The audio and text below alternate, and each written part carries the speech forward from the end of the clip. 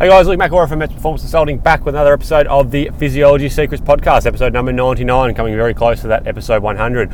Another short and sharp one today. Wednesdays seem to be the one where I'm jumping on, just talking for 5 to 7 minutes, so this will be another short and sharp one. We had a question come through, it was actually from somebody who purchased our strength program, which I'll put a link in the bio below if you're interested, but it was to do with putting into Training Peaks and then wearing a heart rate monitor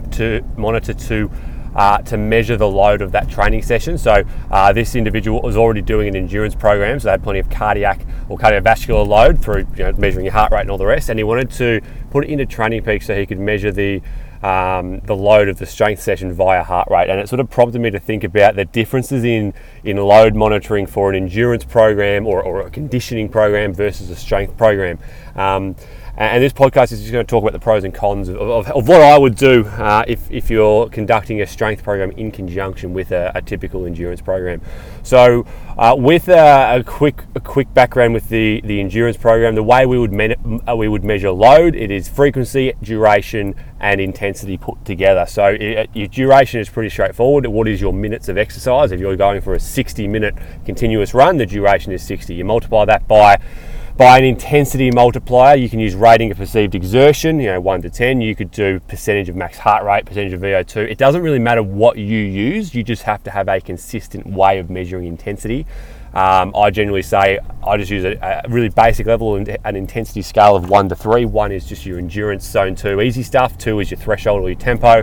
3 is your high intensity stuff, so anything above threshold, VO2, anaerobic, so on and so forth. Multiply that by duration and you get the training load for that session. Obviously then multiply that by frequency per week, or add up the individual sessions per week, and you come out with an arbitrary number, which is your base load.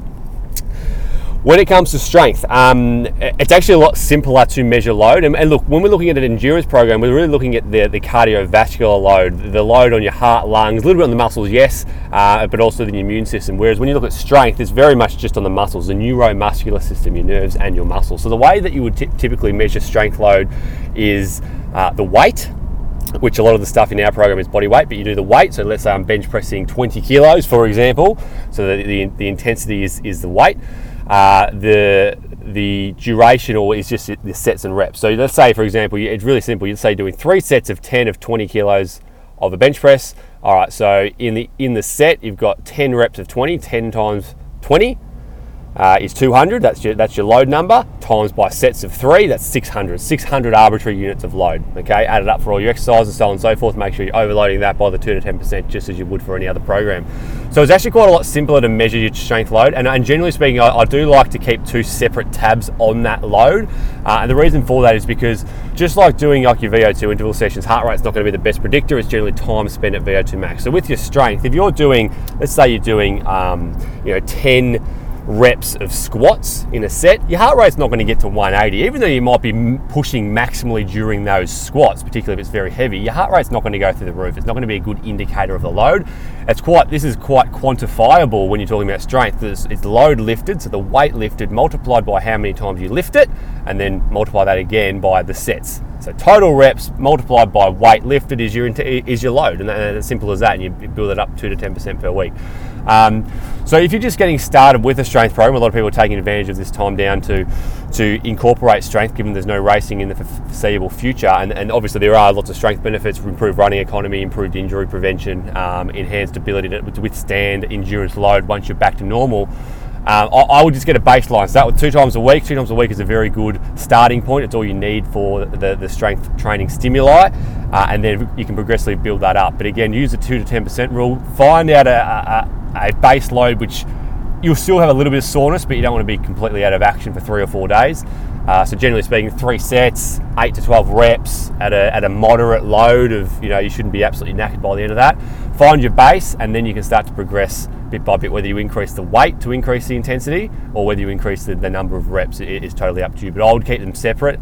An endurance program is very much a cardiovascular load, and then your strength is your neuromuscular load. So they are a little bit separate. Yes, there is a little bit of overlap, 10 to 20% overlap, but generally speaking, I'd have your cardio load, your strength load, and both of them can be built up 2 to 10% per week.